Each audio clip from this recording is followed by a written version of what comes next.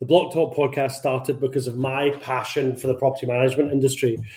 I wanted to start a conversation and add some value within the industry with a diverse range of people and professionals who can add something extra.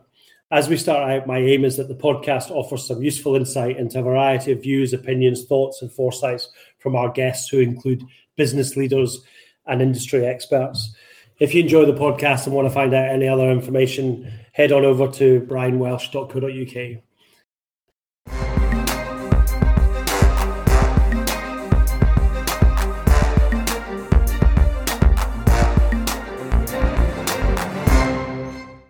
Hello and welcome to another episode of the Block Talk podcast with me, Bryan Welsh, and Jack Speirs.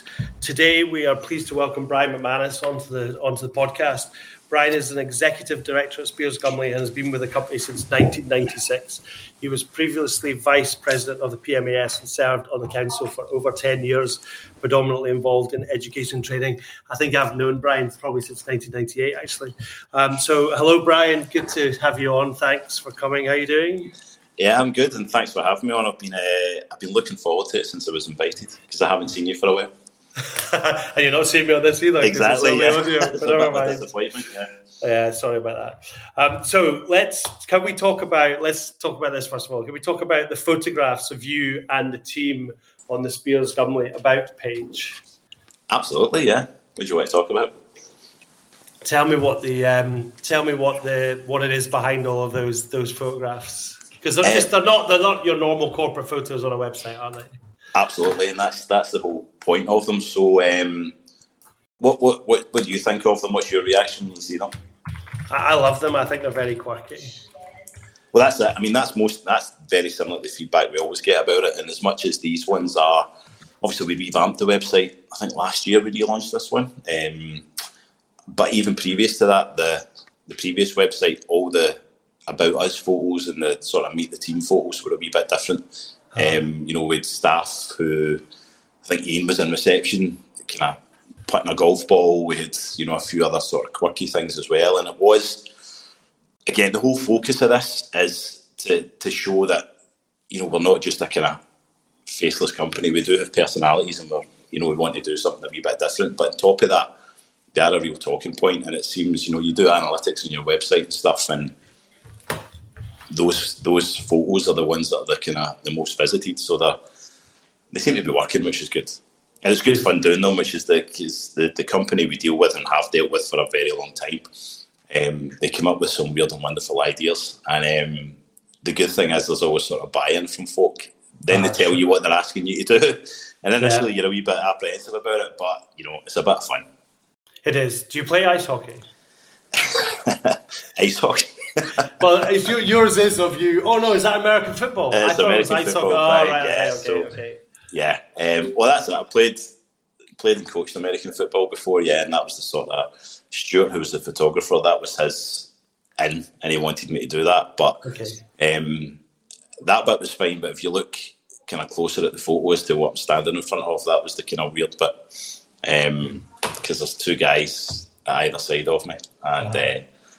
It was fun though. But yeah, so that was his day. I played American football for a couple of years, coached since 2007 or something. It's a sport I love. And that was the concept behind that one. There's another one of John Neal that I'm not entirely sure what his thought process was of that. But John was up for getting tied up, so there you go. I love Lorraine's photo, actually, of her on that bike. That's the second time she's done a bike one, though. Was there not another one where they're flying down Bath Street on a bike? That's it. The first one, and that was a sort of reinvention of that. So the first one was Lorraine pedalling down Bath Street in front of her old office. And the shot they took, I think Stuart was actually lying out on Bath Street, stopping traffic to take it. So obviously we've kind of moved office, and that was the reinvention of the old shot. And obviously, Lorraine's hugely into cycling. So again, it's just sort of capturing that. That is good. I mean, at the end of the day, I guess it's difficult in business because people don't see your personality. They just see email, corporate and things like that. So no, I think that's really good. In fact, to be fair, we have a photo shoot coming up in CPL shortly. Jack's organising it with a photographer that I've used before, actually. She lives in the Lake District. and Jack's trying to come up with some weird and wonderful stuff to do on photographs. So we'll see what we come up with. So the best thing to do is what I've always found, and obviously I look after a lot of the sort of marketing side of our business as well, and I've been lucky enough to work with a lot of very creative people. And as much as you have a bit of input, I've always found that if you give them a bit of a free rein, the things they come up with are just spectacular. Yeah. And believe it or not, these type of photos I think are much easier than your boring corporate headshot where you turn your shoulders and look at the camera, because it's not natural. Whereas these ones, you do actually surprisingly feel relaxed. And photographers just kind of by definition are very creative anyway. So I would just say, you've got a free rein. I'd love to see what you're going to come up with, Bryan. Yeah, I'd love to know what was going through anyone's head with Ross Moffat eating a bowl of Cocoa Pops. But anyway, we'll leave that one in the air. Yeah. Ross is big in cereal, that's what it is. Is that right? Okay. So you've spent quite a bit of time in the industry, spanning almost 3 full decades. I can't believe I said I'd known you practically since you started. I think we did meet in 1998, actually. Yeah. What was the industry like when you first entered it? Do you know what's funny? And it is weird when you look back, and 3 decades sounds extremely scary. But when I came into property management factoring, I had no idea what it was. I kind of came out of college, wasn't sure what I was doing. I think I had a part-time job, can't remember. Went for an interview at a company and got the job. Office junior at that point, doing estate agency, which was fun. Kind of learned some stuff, did some strange things, like I was actually talking about it to a colleague today. We advertised in local newspapers, like the Evening Times and stuff, and part of my role was to cut out the adverts from the newspaper and sort of glue it to a board that we had. Shows you how long ago that was, but like that, moved through to what was residential management at the time, and then some commercial management, then got the opportunity, that was there for like 2 years, got the opportunity to move up to what was Speirs at the time. And as I said, no real clue what factoring was at the time, but you learn a lot. Back then there was so much paper. That's what I remember. It was just paper. You had to handwrite your orders. They were on a sort of duplicate book. You then had to write them up in a wee card every night. So many letters. And ping pong memos. I don't know if you ever remember the ping pong memos that used to sort of bounce about the office. So it was probably old fashioned. I think we had 2 computers serving the whole office at the time. And then obviously you came in and sort of revamped the whole thing, and that's been a journey in itself. Yeah, it is. So I think it's probably an industry that's always been seen as maybe a bit old-fashioned, because obviously factoring, you're going back to the old sort of rent collectors and stuff, and as much as it's absolutely modernised and so far removed from that, I think even back then it was old guys in grey suits, but thankfully we've moved on from there. You mean you're not old and you don't have a grey suit? I prefer navy, and I'm feeling old now that you've pointed out. I've been in this industry for nearly 30 years, so... Because I wrote my first factoring prompt in 98, so I remember that. I remember it well when I was a developer. So and how's Speirs Gumley changed over that time as well? So from there to now? Well, that's the thing. Thinking back about it, and obviously we have known each other and worked quite closely together for, since it must be 98. And I remember the change where we did move from, as I said, it was an old I think it was an old Sage system that we maybe had. It was predominantly accounts based. You came in and obviously we looked at, we needed a bespoke property management system, and you essentially, I think, coded and built that, and it's now obviously developed into what I think is recognised as the biggest and best, I'll blow your trumpet here, Bryan, system in property management in Scotland. And that's been an amazing evolution to be part of. From those days working up in Bath Street, having to transfer all the old ledgers, you're there to, I know you and Lorraine were, constant on it, but I know there's couple of all-nighters, I remember. So, Lorraine tells quite a funny story about how she introduced you to the office ghost that you probably remember.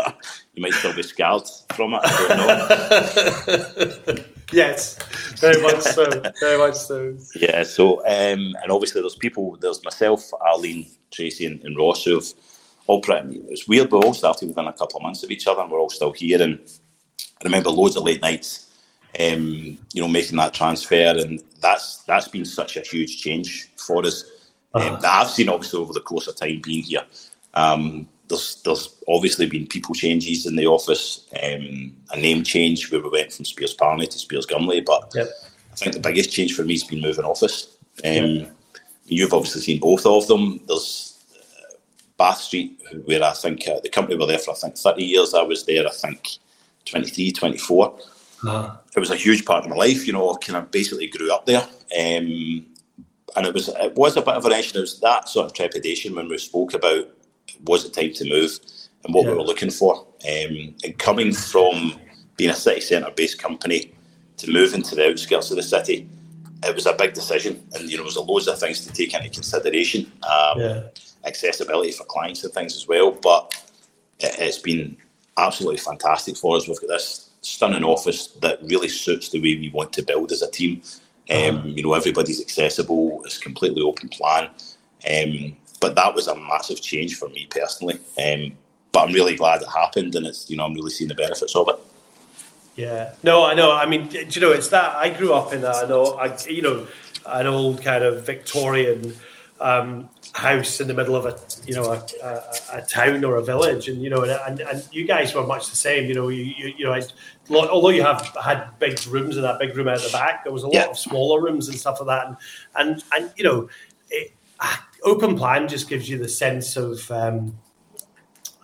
belonging and being together and everything like that. We have CPL have a kind of something that I've been used to. We did have some open plan, actually. We were in an open plan office for a while, and then we're now in kind of 2 or 3 rooms in over in Park. And I have to say that given my preference, I'd go back to open plan with a couple of meeting rooms just for privacy, because it really, I don't know, I think it's difficult to build a good culture, and we'll come on to that later on, but difficult to build a good culture if you're in totally separate offices. In fact, my other business, Insight Legal, has a fabulous office down in his head office in Farnborough that's all open plan. There's a couple of meeting rooms that you can duck into so that for specific meetings, but everyone's in the same room, but with a bit like I'm still looking at Ross with Cocoa Pops, which is actually scarring me now.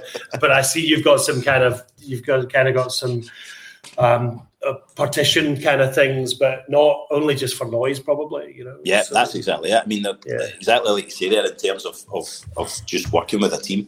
The whole place, as good as it was, and it's such a beautiful building. It was the old, I think, Lord Provost house. And it's a fabulous building, and even the company that are in it now, it looks great. I've passed it a few times, so it was a great building. As I said, just part of my life growing up. But the big problem was, we were over from basement to attic over, I think it was 5 floors, and you could go days without seeing some of your colleagues because obviously we worked, the different sort of facets of the business. It wasn't uncommon not to see people, and then you'd bump into someone you hadn't seen for a few days. You worked together. Which now just obviously doesn't happen. Everyone is together, and it's completely open to the point where we don't actually have any doors in this office, other than the fire doors in and out. There's the office itself, a couple of partitions, but it is completely open, and it's great for the team, great for interaction, and great for the just atmosphere as well. Together with loads of breakout space, we encourage that as well, where people just need a bit of time to either work in something or just to have some space or a bit of time to think. And there's so many places in here to do that. And there's a real wow factor in this office as well, where so many people that come in are actually blown away by the office, which is great. And it's just a really good place to work. Yeah, I think so. I think that certainly, I mean, my generation, we were used to just the office being the office. Do you know what I mean? But nowadays, with Gen Z, is that what they're called? Gen Z. I'll take your word for it. Yeah. So young. Just people coming into work. the working kind of working environment, they're looking for so much more, and they don't want to be in a dingy bloody back room, with no air conditioning, no light, no fresh air, and these sort of things. So I think giving people the environment and the in which to work, in some respects, could be better than money. You know what I mean? Because at the end of the day, you spend the majority of your time in your work. During the Monday to Friday, you spend more time with your colleagues and in your work environment than you do with your family. So making it a nice place to be is a great benefit for your staff. Absolutely. I mean, I as I said, I love the old office, but if you think of that back room, there was, I think, 6 windows downstairs on the back wall, and it looked into a lane, Sucky Hole Lane, so it wasn't the best view. There was no air, we had air conditioning, but there's that, anybody that works in an office, it'll be the constant struggle where it's either too cold or too warm and you've got or don't have the air conditioning on. Whereas you come here and having light and air makes an incredible difference to your day. Something that's so simple, but I probably didn't appreciate it before, because just like you say, it's just the office, you just get used to it. But here, and even obviously this week, where it's been warm to say the least, the difference it makes to be able to pretty much open every window. We've obviously got a huge balcony that we can open that. People can come and go, and the view we have over Glasgow is fantastic as well. No, it's fab. So aside from the Property Factors Act, has there been a change in the industry during your time that's had a significant impact on your role? There's been loads. Regulations is probably the obvious one, where there's so many different things you're having to deal with that we probably didn't have to in the past, and you have to make sure you're compliant, and that's, I'm not going to say it's easy, there's a lot of work involved in that, but that's something obviously you have to be on top of. Probably now, if you're looking at certainly new build properties and different facilities developers are putting into properties, and what clients want now in terms of like media, the introduction of I'll use Sky as an example. With initially it was just a Sky Dish, and then they upgraded that, and now we're Sky Q, and now they're looking again at different distributions for that. We're dealing now with super fast broadband, where that's something that is having to be a lot of new builds are getting installed, but obviously we're having to sort of retrofit it to a lot of buildings, and it's fantastic. Everybody wants it. I have it. Lately, obviously, you have it as well, Brian, whereas having to introduce that to blocks of flats can be quite, there's a lot involved in it, but the good thing is we've always had good relationships with people who are involved in the different industries, and we've always found we tend to be a wee bit kind of ahead of the curve, I think, where we're trying to think, what's going to happen in, 1, 5, 10 years time, and, we have really good relationships with the providers of these facilities. So more often than not, it goes quite smoothly. But you're seeing so many different things being introduced to properties, and certainly now, as I said, with new media, even door entry systems, which used to just be your kind of old phone handset, and now you can let people into your building via your mobile phone, and it's pretty cool. I mean, you obviously in your industry and what you do, I'm sure you're seeing a lot of this sort of thing as well. Yeah, I mean, we do a lot of, I guess, research into these sort of things as well to see how, really to just bring it all together, I guess. And, certainly the next 12 months is going to be one of the big things for us is kind of BI reporting and dashboards for our clients so they can see a huge amount of information. But that's not just from our system. You can then drag information from a whole load of other systems as well, and present that to people. So I mean, innovation, IT, and the way things have moved is phenomenal over the last kind of 30 years. Yeah. I mean, that's one of the things I'm most proud of is when we introduced an app, and I think we were the sort of first in our industry to do that, and it was very simple. We looked at what do people want. People are obviously on the move now. They don't necessarily want, or they don't even necessarily have the capabilities to phone when we are open or when, during normal business hours. So we delivered, we worked with a company and we delivered an app that has really, really worked over a number of years.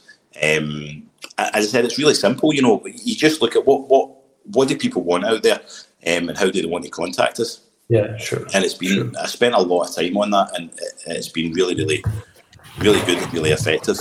But again, that was 8 years ago, 10 years ago. It's now moved on even more, and you're looking at what's out there, and you're speaking to software companies. In terms of our website, had a lot of involvement in our website, and the capabilities of websites these days are just incredible. And it's exciting. It's exciting to be part of something like that, and obviously dealing with you guys on a daily basis and all the developments we're seeing in CPL. And again, I can appreciate it even more from, it's only probably recently I've been able to call it CPL, because it was GB2. For quite a while, which probably not many people will understand out with this conversation. But taking it back to obviously the very first software system we had from you, and as I said before, the journey we've been on to see what it's become, it's been great. Yeah, no, understood. So we spoke to Lorraine recently about leadership and culture at Speirs Gumley, and she told us about the team focus in your office. Can you share your perspective on the culture and how you as a leader contribute to that? That's the thing where it's something, it's a word that's thrown about so much, I think, culture and leadership, and it's very easy to just use them as buzzwords. And, I don't think culture's like beanbag chairs and pizzas on a Friday and stuff. I think it's basically like Lorraine has said, and what we try to, it's about being a team, it's about having the same values, make sure people are feeling valued, they have a voice, they'll listen to, and everyone's working together. And I think that's the biggest thing that we have here, where we are a team. Everybody looks out for each other, we support each other. And that, even looking at our office, how our office is designed, it is completely open. Everybody's accessible, and everybody has a part to play in it. When we bring people in, if we have new staff that come in, from within the industry or out with the industry, from all different walks of life, I think the biggest surprise they have is just how accessible everybody is and how much everybody works together. You've known Lorraine for a long time, and you know that she's very much about that sort of family business is what she's always wanted to sort of deliver. And I think we have that because it is about working together. Nobody should feel alone or on their own. Everybody's got an opportunity to express their ideas. And I think, I've been lucky enough since a very, from a young boy right up to now, where I've either been part of, it's all about sports for me. I've either played in teams or I've coached teams, and I've seen the team ethic. And it's always the best performing teams are the ones that care about each other. They're there for each other and they support each other. Nobody's ever on their own. And I think that's what we have here, and I think that's the culture we build and we value. Yeah. No, I would agree with that. I think you're right. I mean, culture. People talk about culture and say, I've stuck our values on the wall. We can look at it every day we walk in. But it's massively more than that. And the one thing to me is that you should spend as much time on your people and your culture as you do on the day-to-day business of making money and executing. You know what I mean? Yeah. It should be something you spend equal amounts of time on, and I don't think many people can honestly put their hands up and say that they do, but you know what I mean? And even getting close to that is absolutely fabulous. So yeah, I completely agree with you, and that's the thing in here where, and it's probably that you want to, obviously you need to analyse things, and you have to look at things you've done and maybe things you could do better or mistakes you've made, and how do we make sure that doesn't happen again, or how do we improve it. But actually celebrate what you have. And celebrate your wins as well, because it's probably something we could do more of, admittedly, where we have big achievements. We do a lot of big things here, whether that be something that's happened with the staff, or having a major repair scheme done. We've had developments where there's work's been carried out over £1 million. It's taken so much to actually get funding in for it, get all the owners together, and it's huge projects, and they're incredible, and you see the end result, and it is genuinely because of what we do, and it is something we just don't look after bricks and mortars. We look after people's homes, and you have to care about that. And I think that certainly comes from Lorraine, and it's all the way through the company where we actually care about what we're doing, and we care about the people we work with. And like you say, the best way to deliver a good service to your clients is to have happy staff. Yeah. Look after your people, have everybody together. You'll absolutely see the benefits of that on the other side. No, I totally agree. Yeah, I mean, it sounds like you're building a great culture in there. Yeah. So a topic that often comes up in this podcast, and I'd love to get your view on it, and that is the need to educate flat buyers and flat owners, or people buying property that has common areas, of what their responsibilities are and what the role of the factor is. Do you agree with that? And if so, what do you think about it?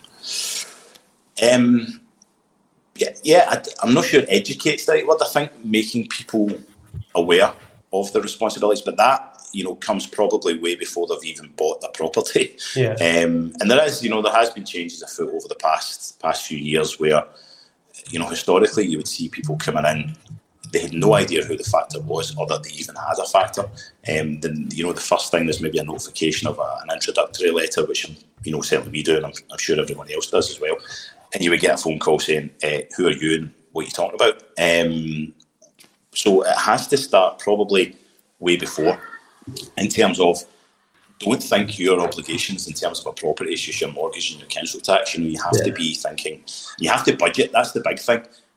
Because certainly the world's going at the moment, and cost of living and so on, and there's not a lot of spare funds for people.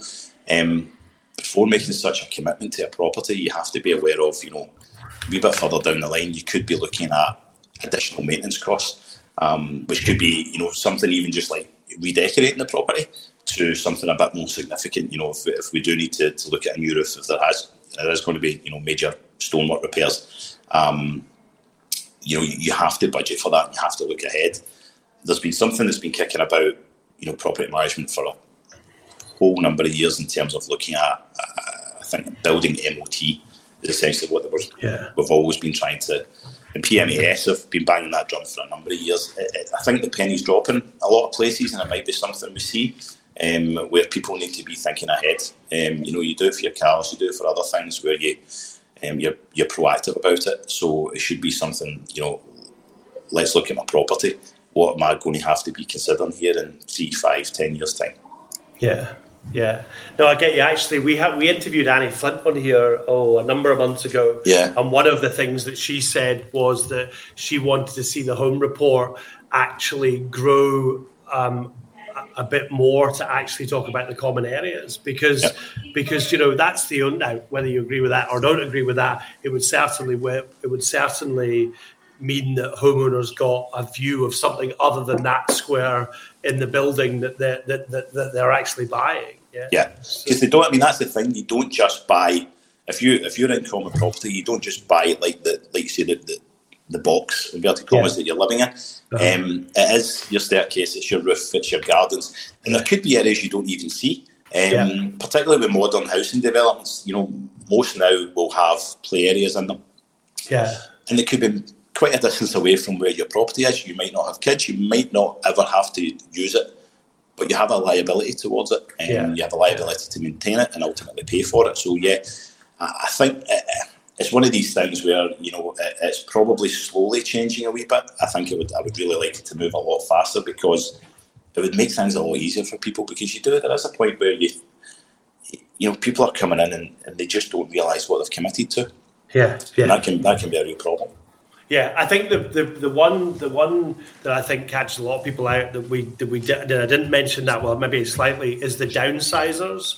The people who have owned a 5-bed house in a in a street or whatever size house in a street for 30 years. The street was adopted by the council. They don't even know what a property factor is. And then they move into a development. They bought another house. They moved into a development. Then suddenly there's a factor who's then because it's not adopted, and the factor needs to look after the grass. I think these guys. I was having a conversation with someone. I can't remember who it was and where it was, but it was a person in industry. I think she maybe was an accountant or something like that. And I mentioned what I did for a living, and said to me that, oh yeah, I've been paying this company for years, and then some work needed done, and they asked me to pay for it.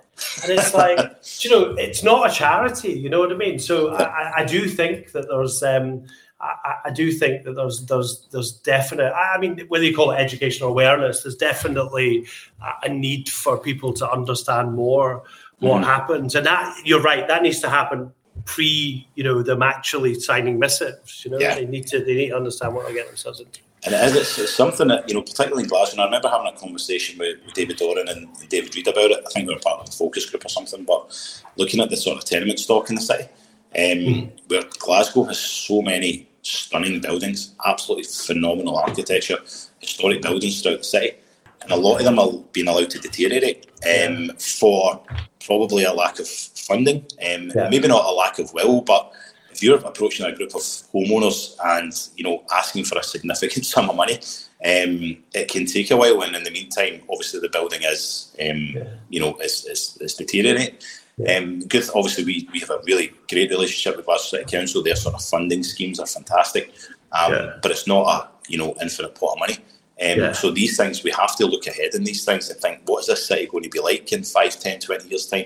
And how do we look at maybe stopping that rot, so that these buildings don't get to the point where the cost of maintaining is just out with the reach of your normal homeowner.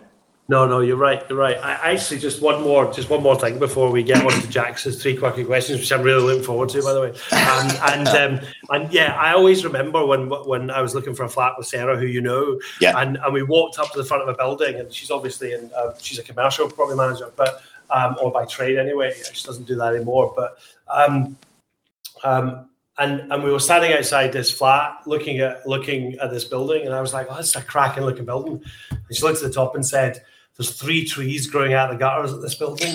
So, it's an instant kind of red flag as to how is that building being looked after? Is that building not being looked after? Yeah. And something, I would never even have thought about it. I'd never even have thought about it. And we walked away from it actually. And I've heard since that there's from people who we knew living there, that there's been, there was neglect, of that building. And if you just spend the money when you're as you're going, it's far cheaper in the long run than the bill to repair the deterioration. It's like prevention.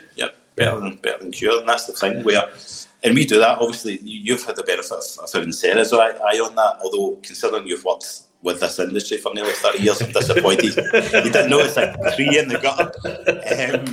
But we do that. It's just habit, and I'm sure every property manager does it, where you're just driving about or walking about and you just clock things on buildings. It's just force of habit now, I think. Yeah, no, I know what you mean. Right, well, that's been great. Thanks for answering my questions. No, you can keep going, because I'm not really looking forward to this. Jackson, come and ask our 3 quirky questions. Yes, a little lighter note to finish the podcast. That's been really good listening to you both chat away there. So what's your biggest failure across your career, Bryan, so far, and what did you learn from it? This is probably a tricky one, because there's been so many, because you just make mistakes and that's what happens. And I'm anticipating there's probably going to be quite a few before I finish up as well. There's probably been quite a lot in this podcast, so you've got a bit of editing to do. So nothing specific jump. I remember way back in the day where I was really busy. I thought I was really busy, under a lot of stress, and I had these, going back to when everything was paper driven, and you had to post out your own mail. And I remember I just didn't get around to it, and this mail had sort of been building up, and then I thought I can't send this out, and I started tipexing the dates out on the mail, and and it was very stupid of me. Thankfully, someone pointed it out, and that didn't go about. Those didn't go out with Tipex on it, and I had them reprinted. But that sort of helped me learn time management at that point, and not to let things build up and actually trying to, you see that sort of that picture of someone trying to juggle loads of plates and then the plates come crashing down. Mm-hmm. Quickly learn you can't do that. You focus on a job and get it done, and then move on to the next one. There was a couple of other things that I thought of as well.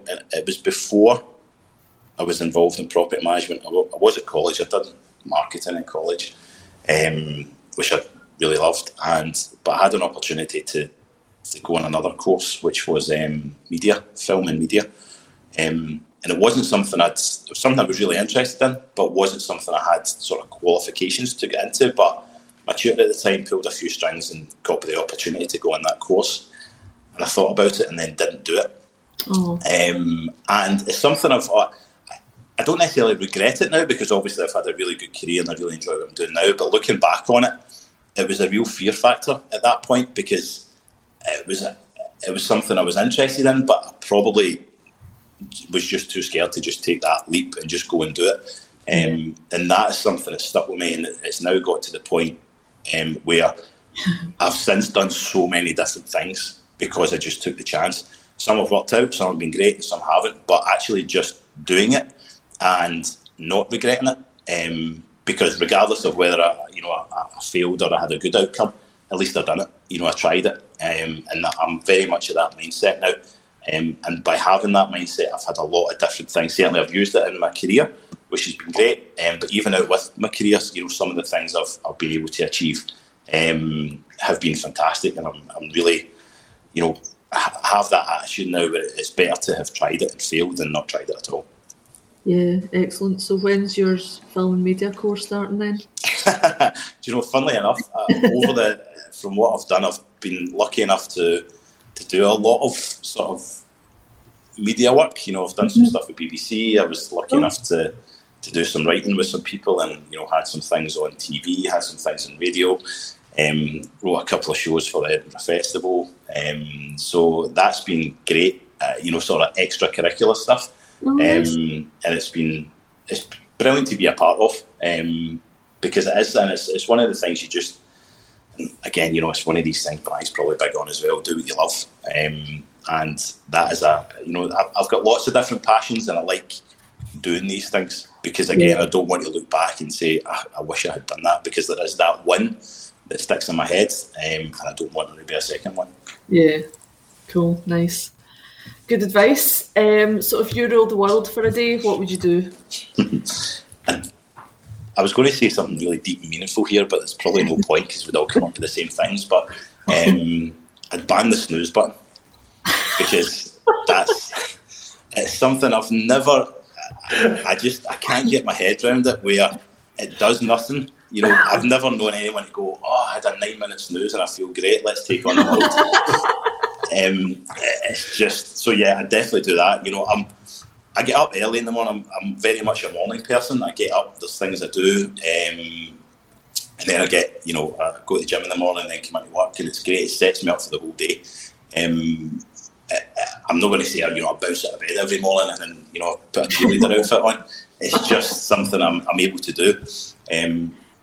I usually don't. I've set an alarm, but usually I'm awake before it, because I think the body clock's just sort of in tune to it now. But yeah, people that snooze and then they snooze again and then they keep snoozing, and it's just pointless, because it makes them feel worse.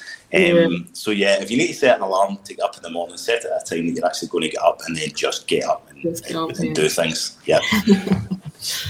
Cool, nice one.